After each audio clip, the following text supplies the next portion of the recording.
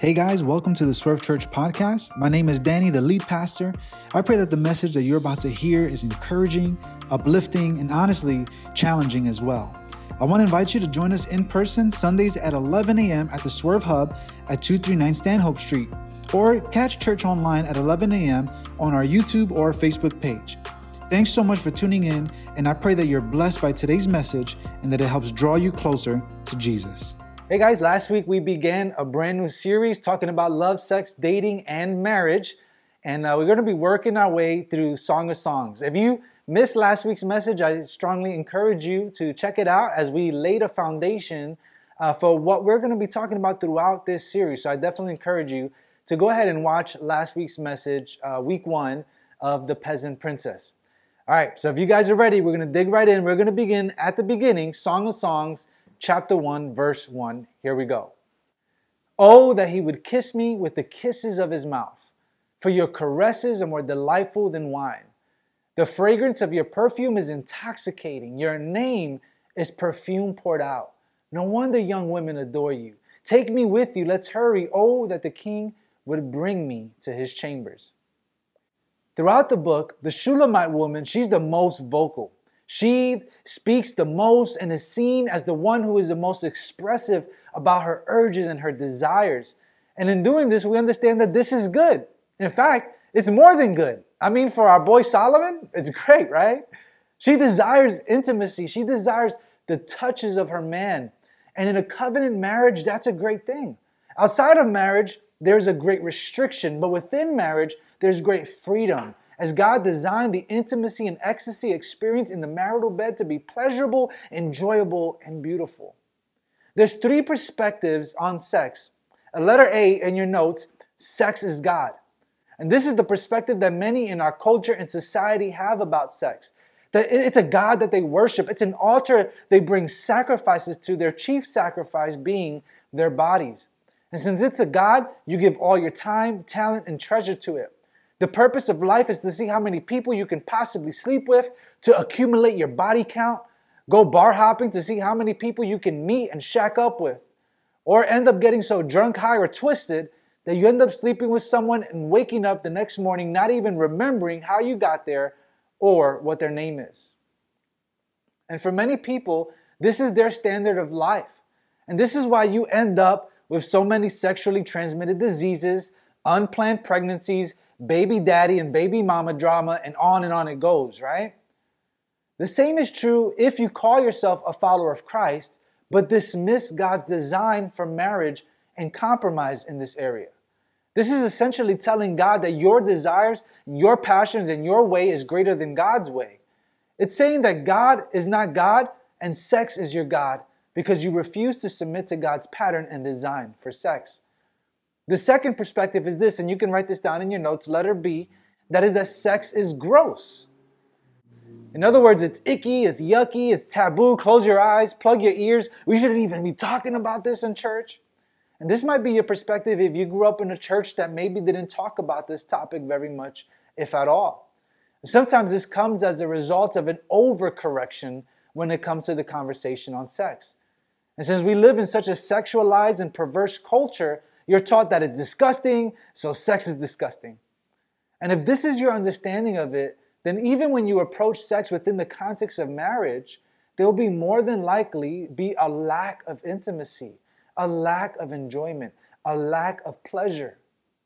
But what I want to help you see is, what I want to help you all see throughout this marriage and what I think the book so clearly and vividly and colorfully paints is that letter C, sex is a gift. Sex is a gift given to us by God to be enjoyed within the context of marriage. It's neither God nor gross, but a wonderful gift to be enjoyed, stewarded, and experienced within a covenant marriage between one man and one woman for life.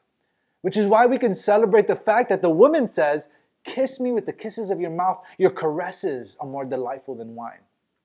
By the way, the Shulamite woman in the book is never identified by name. So for the sake of this series, let's call her Jasmine. Okay, so whenever you hear me identify her by Jasmine, you'll know that I'm talking about her, the Shulamite woman.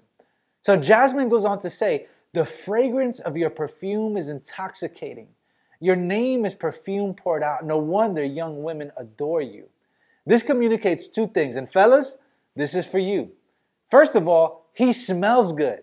She says his perfume is intoxicating, which means my dude likes to shower and spray cologne. Fellas, hygiene is important. I don't know if you know this, but did you know that you can become numb to your own scent? Scientists call this olfactory fatigue. Now check this out. Ladies, how many of you like a guy that smells good? How many of you like a guy that smells like a skunk fell into a trash can? None of you, right? So fellas, take a shower. Hey, go wild and take more than one a day just so that you can smell good. Invest in a good cologne. Don't go overboard. A little goes a long way. She says that he has an intoxicating scent. It doesn't mean that she's literally intoxicated and can't breathe and passed out because he has so much cologne on. Don't be like that old guy on the train that smells like he was baptized in a pool of Old Spice. Okay? Don't be that guy. Secondly, she says that his name is perfume poured out. No wonder young women adore you. And this is speaking to his reputation and character. In other words, this is a man who is trustworthy, reliable, hardworking. I mean, this guy's a stud. Fellas, can the same thing be said about you? Single guys, are you a trustworthy person? Can you be counted on? Is your yes, yes, and your no, no? Are you a man of your word? Are you plugged into your church and serving? Are you seeking God with all your heart, mind, soul, and strength? What is your reputation among your friends? Are you the wild guy, the prankster, the never on time, never keeps his word, the backstabber, the jokester? The question that we can all take away from this is this right here, and you can write this down in your notes. Are you becoming the person you want to marry wants to marry? Fellas, do you want a loyal woman, untouched by any man, a devoted follower of Christ who will love and devote herself to you? Then become the type of person a woman like that would want to marry. You can't want that and then live a sexually loose life or live like a Casanova or swipe right on Tinder all day and not give a rip about your walk with Christ. Same thing with you ladies. Do you want an educated, successful man with a business sense, a leader, a loyal with an established reputation? Then don't drop out of school, stop sleeping around and having kids with a bunch of different men sitting on the couch all day watching novellas. Pick up your Bible, go to church, and become the type of woman that the man that you would want to marry. Next, in the book, Jasmine's friends chime in, and we're going to hear their voices from time to time throughout the book. And here they say this in verse 4. We will rejoice and be glad in you. We will celebrate your caresses more than wine. Here they chime in, and what they do is they affirm the relationship. They confirm that the relationship is right and good and beautiful. Jasmine and Solomon are two peas in a pod. They complement each other, and their relationship honors God. Here's the question that this should bring up, and you can write this down in your notes. Do your friends and family support their relationship? In other words, do the people that love you and that know you and support you the most, do they agree that this relationship is good for you?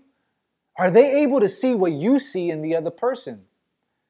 You guys know this. They say that love is blind and that love will make you do the weirdest things. Well, if that's true, that means that sometimes you aren't the best person to judge whether or not the other person is right for you because you can't see clearly. And this is also why God has given you the gift of friends, of family, and a church family. If you're hearing from multiple avenues, I don't know if this is the best person for you. I don't know if this relationship is going to bring you closer to Jesus. I don't know if this person is going to help you grow and flourish professionally or spiritually or emotionally. Then maybe you need to listen to the warnings as a gift from God to keep you from potentially heading down a road that will give you much heartache in the future. So next, Jasmine goes on to say this.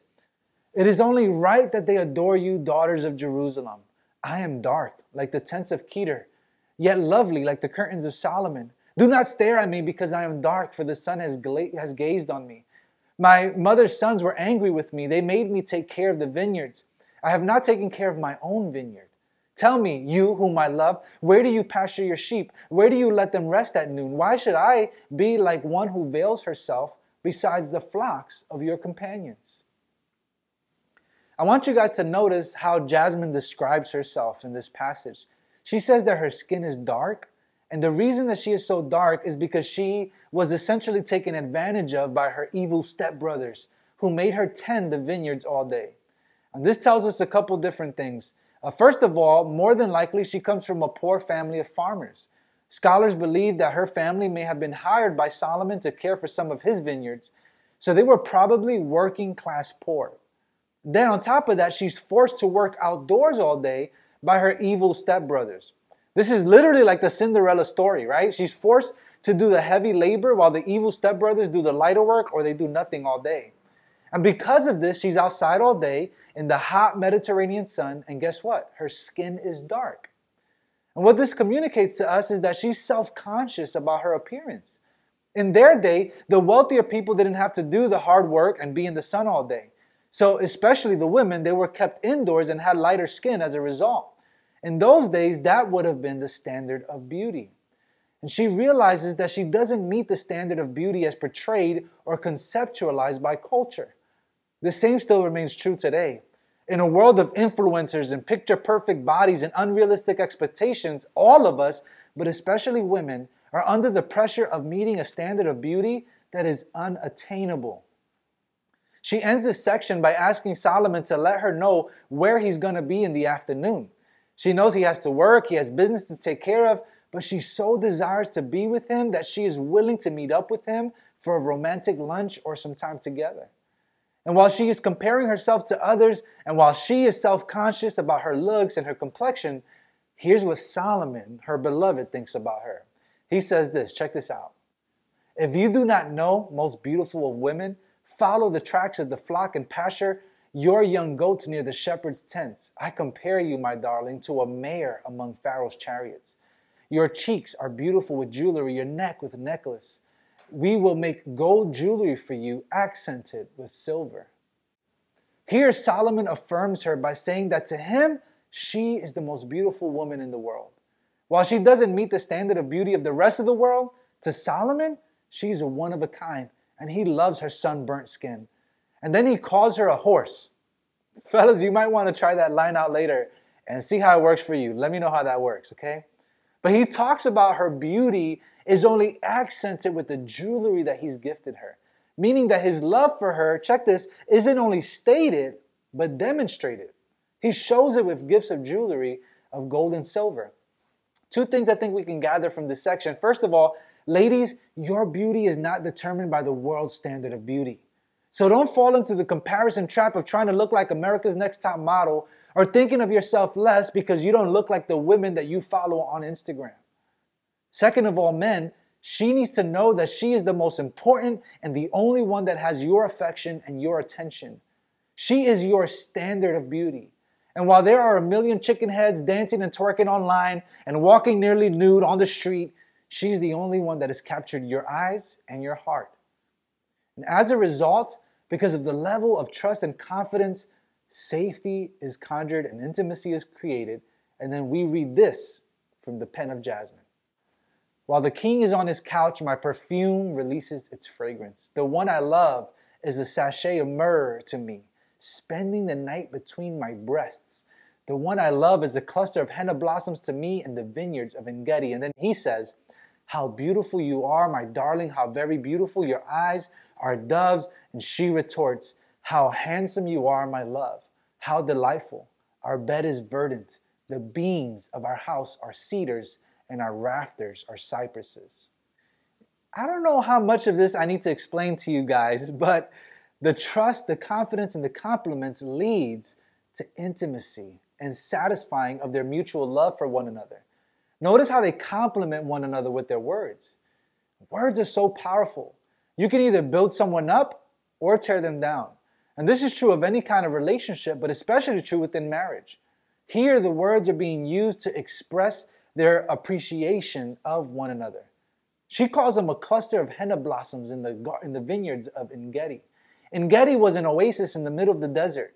And that's what their marriage and companionship feels like. That's what you want your relationship to be like. When you come home, you want it to be an oasis, not a war zone. And one of the ways that you can foster that is with words. And so the question that this leads us to ask, you can write this down, is do you use your words to build up or tear down? Where you see words of anger, indifference, or sarcasm, You will see a relationship and a marriage that is full of strife, separation, and frustration. But when you see words of love, concern, and compassion, you will see a flourishing, intimate, and love-filled relationship. For Jasmine and Solomon, what's the reward of their words? She says that their bed is verdant and describes a house of cedar, rafters of cypress. Let's just say they're not in the palace anymore. And what this is a portrayal of a return to the Garden of Eden, where Adam and Eve were in the garden, naked and unashamed. Next, we read this, and she says, I am a wildflower of Sharon, a lily of the valleys. And he responds, like a lily among thorns, so is my darling among the young women. Here you can see her insecurities peeking through again. She says that she's like a lily of the valleys. In other words, she saw herself as a common flower, like any old flower that you would see along the road. There's tons of them. They all look the same. Nothing is special about any particular common flower. But being ever so smooth with his words, Solomon responds, yeah, you're like a lily, but like a lily among thorns. In a sea of women, you are the most beautiful one. In other words, no one else even compares to you in my eyes. And as you can imagine, all this flirting, all this googly-eyed back and forth leads to the consummation of their love, which is celebrated and blessed by God because it is within the context of their marriage. And we read this. Check this out. Like an apricot tree among the trees of the forest, so is my love among the young men. I delight to sit in his shade, and his fruit is sweet to my taste. He brought me to the banquet hall, and he looked on me with love, sustained me with raisins, refreshed me with apricots, for I am lovesick. May his left hand be under my head, and his right arm embrace me. Young women of Jerusalem, I charge you by the gazelles and the wild does of the field, do not stir up or awaken love until the appropriate time. She returns the compliment, calling him a unique tree among all the common trees of the forest. I'll let you use your imagination for what she means when she says that she sits in his shade and that his fruit is sweet to her taste. You figure that out. She describes how she wants to be embraced, and you can use your imagination for that as well. And then she closes out with the word of caution to the young women. Do not stir up or awaken love until the appropriate time. This is one of the most common themes throughout the book.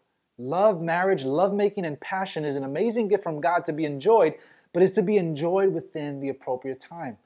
The world would tell you that it doesn't really matter, that our bodies are created for pleasure. So why experience that pleasure with just one person? Why do the marriage thing when we could just cohabitate, pretend like we're married, do married things without any of the commitment and without the covenant before God and others? And what God would say is you're putting the cart before the horse, and you're missing out on the incredible blessing of living within the design of that He's implemented. All of this stuff that we're talking about is extremely good when we follow God's timing for them.